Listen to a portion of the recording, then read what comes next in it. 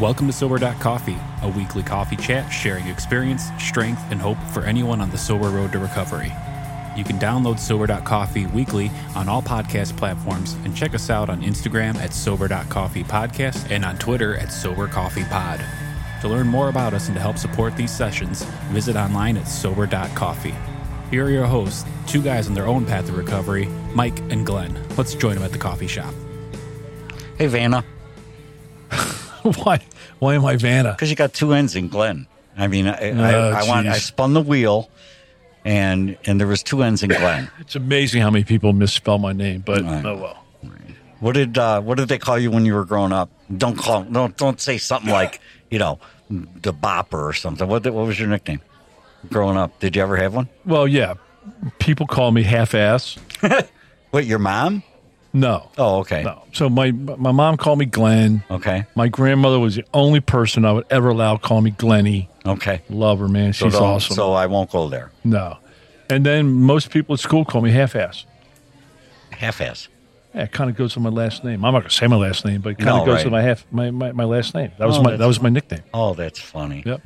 And then, as I, got in the business world and stuff, a couple nicknames. People call me G-Man. You quit calling yourself half-ass in the business world? They don't call me half-ass in the business world. So they call me, G-Man.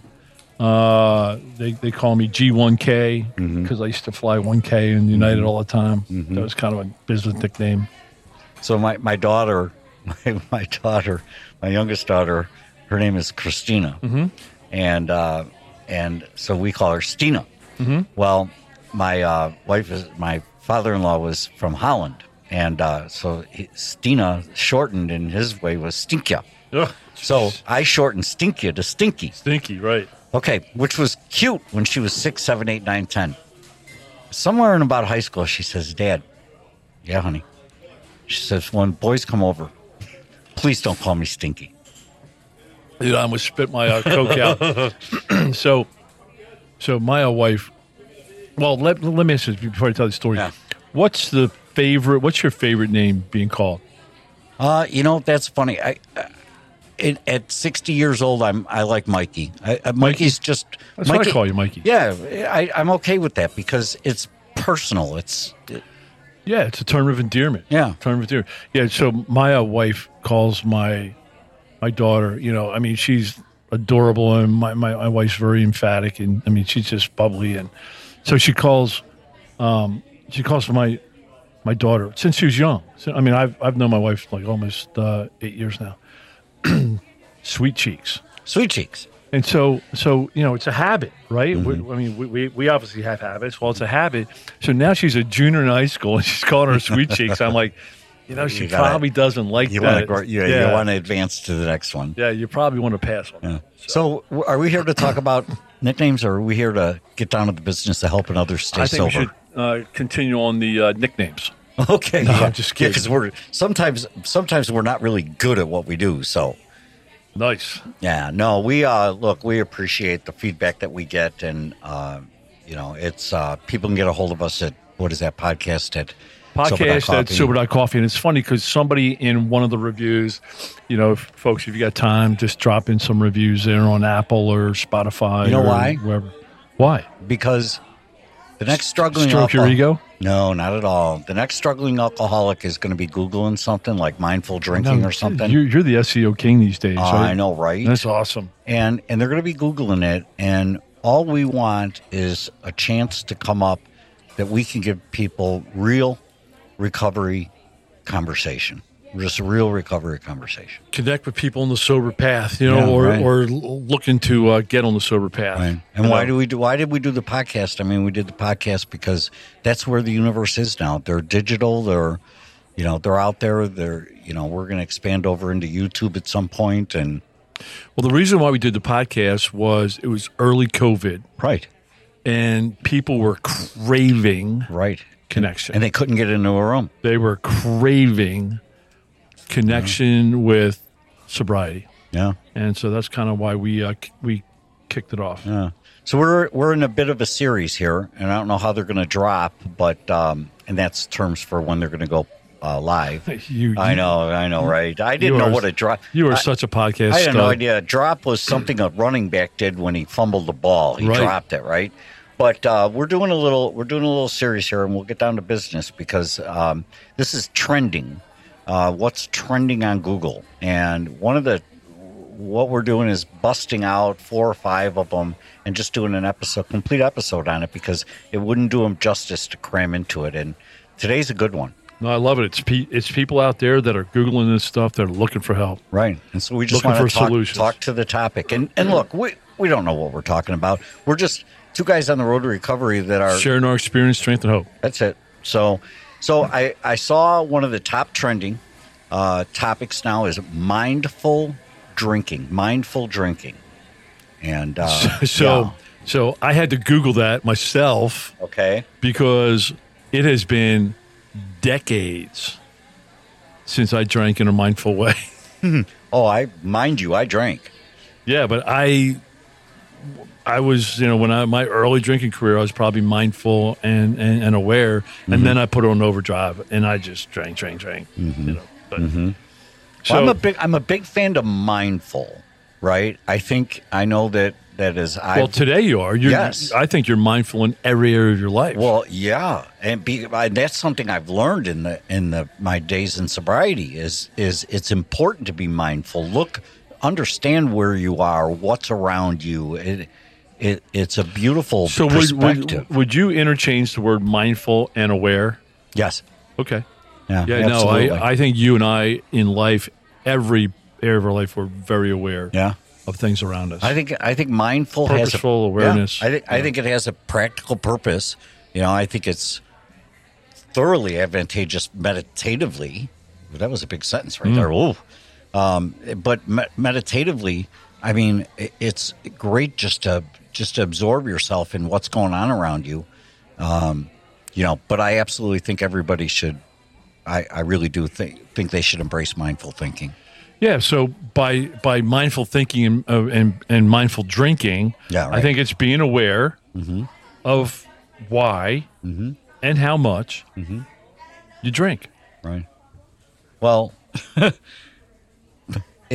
So that worked for me for the first week. I know I'm laughing because what you're basically saying is keep score, and I'm looking at my scoreboard, and it's like drinks 7,353 to Mike's 0. Well, I think that's mindful drinking. It's being Yeah. aware. Yeah. And I think one of the things, and again, what we were kind of kicking around is who's Googling this? Right. Right. Is it a spouse of somebody that has a drinking problem? Probably not. No, probably Right. not. Right. Is it somebody that's sober curious and maybe trying to start out in the sober path? That could be, and 'cause it's a trending. yeah, and they're probably thinking, hey, okay, so I overdrank the last 14 weekends. I binge drank and I created consequences over my drinking the last 14 weekends. But let me be more mindful when I go out, right? Let me be more aware of how much I'm drinking, when I'm drinking. What are the reading that I did, the research that I did is, if you catch it early enough, right? And what we've always said is somewhere there's a line, right?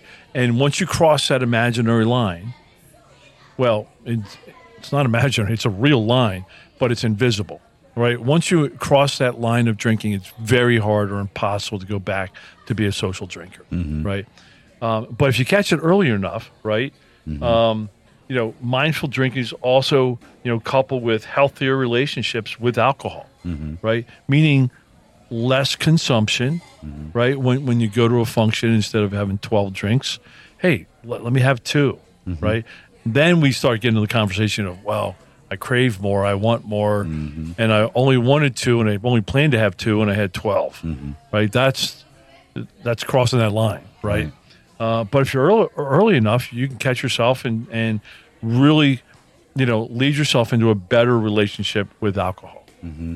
I think if you're keeping a spreadsheet of your alcohol consumption, I think you've crossed the line already, right? I mean, I think. Oh, I think you're in the problem zone. Right. But psychologically and physically, maybe it hasn't latched in. I don't know. I'm not to that degree of expertise. Right. Right. Well, I know, like, let's transcend over to smoking, right? And there's a smoking cessation programs that say identify when you're smoking. Mm-hmm. Okay, take an index card and write down, I just ate, I had a cigarette. I just got in the car, I had a cigarette. Mm-hmm. I just, right? And then you analyze that at the end of the day. This is, a smoking cessation program. And you analyze it and you say, all right, well, here's what I'm going to do. I'm going to, instead of having a drink right after I eat something or a smoke after I eat something, I'm going to wait 5 minutes. And you do that for a week. And then you wait 7 minutes. And then you wait 10 minutes, right? But at some point, here's the key. Here's the difference. In the smoking cessation coaching that I was involved in, there's an end date. There's an objective to stop. You're not doing a smoking cessation. It's a means to an end. So it's a means. You're not looking to cut down to half a pack of cigarettes a day. You're looking to stop smoking. Yeah. So I think one of the things for mindful drinking is, before you take a drink, right? And I'm talking to the sober curious people. I'm talking to the ones that are just trying to cut back and drink healthier, right, and less problems. Mm-hmm. And hey, just because you had one bad binge, and don't punch me on this, because you might disagree, but I don't think if you drink 1 or 2 or 3 times a month or a quarter, and you have one bad drinking weekend, binge weekend, where things got out of control, you went to a party, you got caught up, and you got drunk, and I'm not sure if you're an alcoholic at that point. I can't really answer that, but there's certainly something to be aware of, right? You're giving me that look. Well, no, I'm smirking. Can I interject with? Of course you can. Quick story. Punch me. It's kind of funny now, but so back in I don't know, it had to be 1999, 2000, 2001. Yeah, 4th grade. Thank you. Anyway, I went down to Tampa for the Super Bowl, and what they had at halftime, Mike Ditka was there, coach of the Bears, and so what they did at halftime was, instead of going to the TV, they just had them doing commentary. It was a big event. It was a big, conference, and somebody paid them a bunch of money, right? So anyway, I had a relationship with the bartender. I had a business relationship with the bartender that every time I hit the floor, got up out of my seat, he'd prepare a drink. So anyway, I have no really recollection of the evening, except I woke up the next morning and I had a signed ball from Mike Ditka. Wow. In my hotel room. I had a shirt, brochures, a note. It was great spending time with you. Holy smokes, that's awesome. Right? And I'm like, so we had a golf outing the next morning. Mm-hmm. I get in the golf cart, and I'm thinking to myself, this is it, man. That was a total blackout. I have absolutely no idea how this happened. Long story short, we're getting to the first hole, and we're riding, and I'm quiet. My head's banging. And I said to my golf partner, I said, the strangest thing happened. He goes, yeah, did you get the football in the room when you got back to the room too? They give them to everybody. Okay, so I thought I had a problem. It's just amazing how your brain messes. It's amazing how your brain. And so what did I do? I had a beer. Yeah, totally. So, but I wasn't, I wasn't being mindful, and yeah, it's a funny story now, but that was a reality check for me that things had gotten out of control. I really did not recall most parts of the evening, and the real challenge is for a normie, right? Somebody like you were saying, maybe you go out a couple of times. I know people who have gone over the line, but then they don't go over the line again for 5 years. If they ever do again. For the normie, mindful drinking could be a natural extension just of the desire, to be mindful. Yeah, but I think early on to be aware, before you take the next drink, right, just pause and say, hey, why am I drinking? What's going on here? Is this drink serving me? Is this what I want to do? Is this the right move for me? Right. And I'm saying that because that was so long ago for me, I can barely remember it, Mm-hmm. And maybe that might have helped somewhere along the way. If I did something like that, maybe that would have helped. But I probably would have answered to be, fully transparent and honest. I probably would have said, hell yeah, this is serving me. Give me 2 more. Yeah, right. I don't know. So how does mindful drinking play into the person who's listening to us who's on the road to recovery. I mean, do you think anybody on the road to recovery is Googling mindful drinking? No, I don't think so. I think, again, with mindful drinking, and I'll probably come back to that, but with mindful drinking, you say, okay, how can I be a mindful drinker, right? Mm-hmm. One, we already talked about, pausing and evaluating each drink, right? The second thing could be, making a drinking or alternative game plan. We've already talked about that a lot, right? Game plan, let's plan ahead. Let's think what we're doing. Let's go ahead and plan ahead. Flexibility. So many times I would sit there and say, I'm only having 2 beers tonight, and then I had 3, and then I beat myself up, and then by beating myself up, I didn't like how I felt. So I drank to, escape from how I felt about myself. The one tip I saw, and this tends to work, is be the first to order your drink. So with a group of people, be the first to order, because it's easy to follow somebody else, right? It's easy to order a beer, but if the guy or girl in front of you orders shots, right, now all of a sudden you're getting in line behind them, and you're like, oh, I got to have a shot because they're all having a shot, right? So order first, and that might mean order a Coke, right, or order a non-alcoholic drink. Set the trend, right? And another one is, when you're in those situations, rehearse what you're going to say. Say it out loud. I'm not going to drink tonight. That. I'm not drinking tonight. That's 4-month sober program I was in. I used to call it Learn and Live, because, it wasn't a lockup, right? It wasn't locked up like some rehabs I was in are locked up, but you actually, were able to go out into the town, and you went to the town for meetings, and you walked to meetings, you walked to restaurants, and, you sat in restaurants, and they would make me practice. They made me say out loud to the point where I got comfortable with it. You know what? I'm not drinking tonight. Ma'am, I'm not drinking tonight. Sir, I'm not drinking tonight. Can I have a Diet Coke, please? And I'm telling you, I tripped over those words, for a week, for 2 weeks, just because it just played with all the head trash going on. And I love that, because you're right. I remember how paranoid I was about what am I going to say when somebody offers me a drink.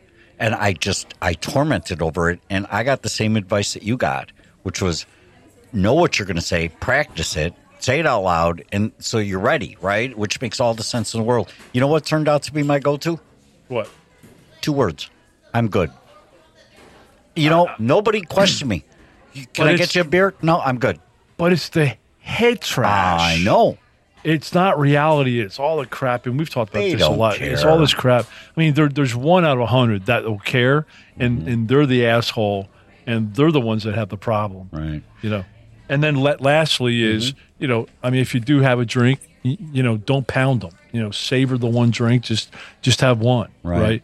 So that's kind of mindful, and I almost feel hypocritical saying, well, drink one and savor it. Right. I mean, because your motto. Well, you're talking to the guy who's sober curious. Yep, you're right. I think in Sober Curious, check this out. When I was doing a little prep work for tonight, I found this stat. In 2019, 47% of adults, 47% of adults, let that sink in the U.S. said they were making efforts to reduce their alcohol consumption. Half of the people. That's like 100 million people. I know, right? Said they were making efforts to reduce their alcohol consumption. But check this out. So that's who we're talking to. Fewer than 1% of the drinkers were seeking outside help to change their drinking habits. That came from Nielsen. For those that are old enough, Nielsen's a legitimate survey organization. Right. So less than 1% are getting help. No, have seeked outside help.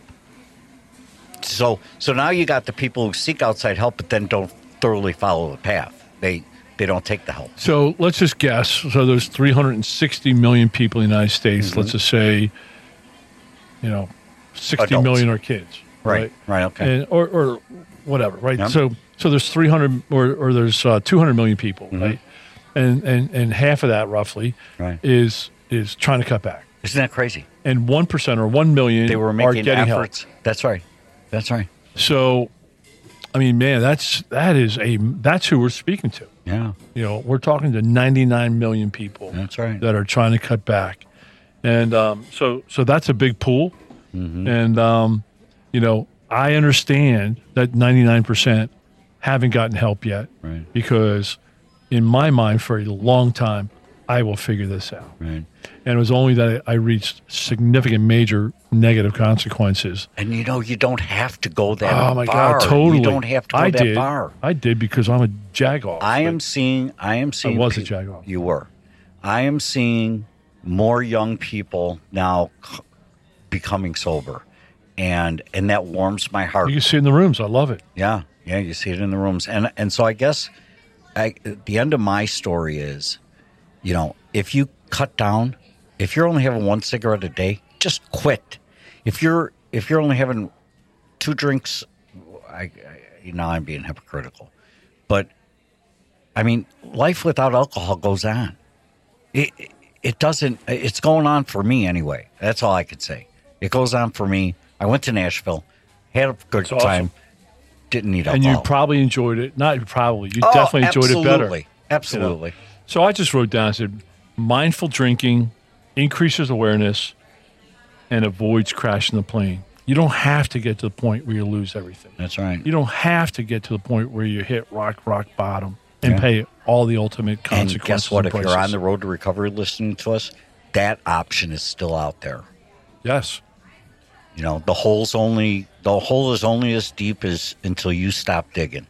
And you can start digging again with that next you grab drink. that shovel. As soon as you take that next drink, right. man, you start digging. All right, man, this was good. Let's go. Let's hit topic number 3 next time. Looking forward to the next one. All right, thanks, man. All right, see you, brother. Bye.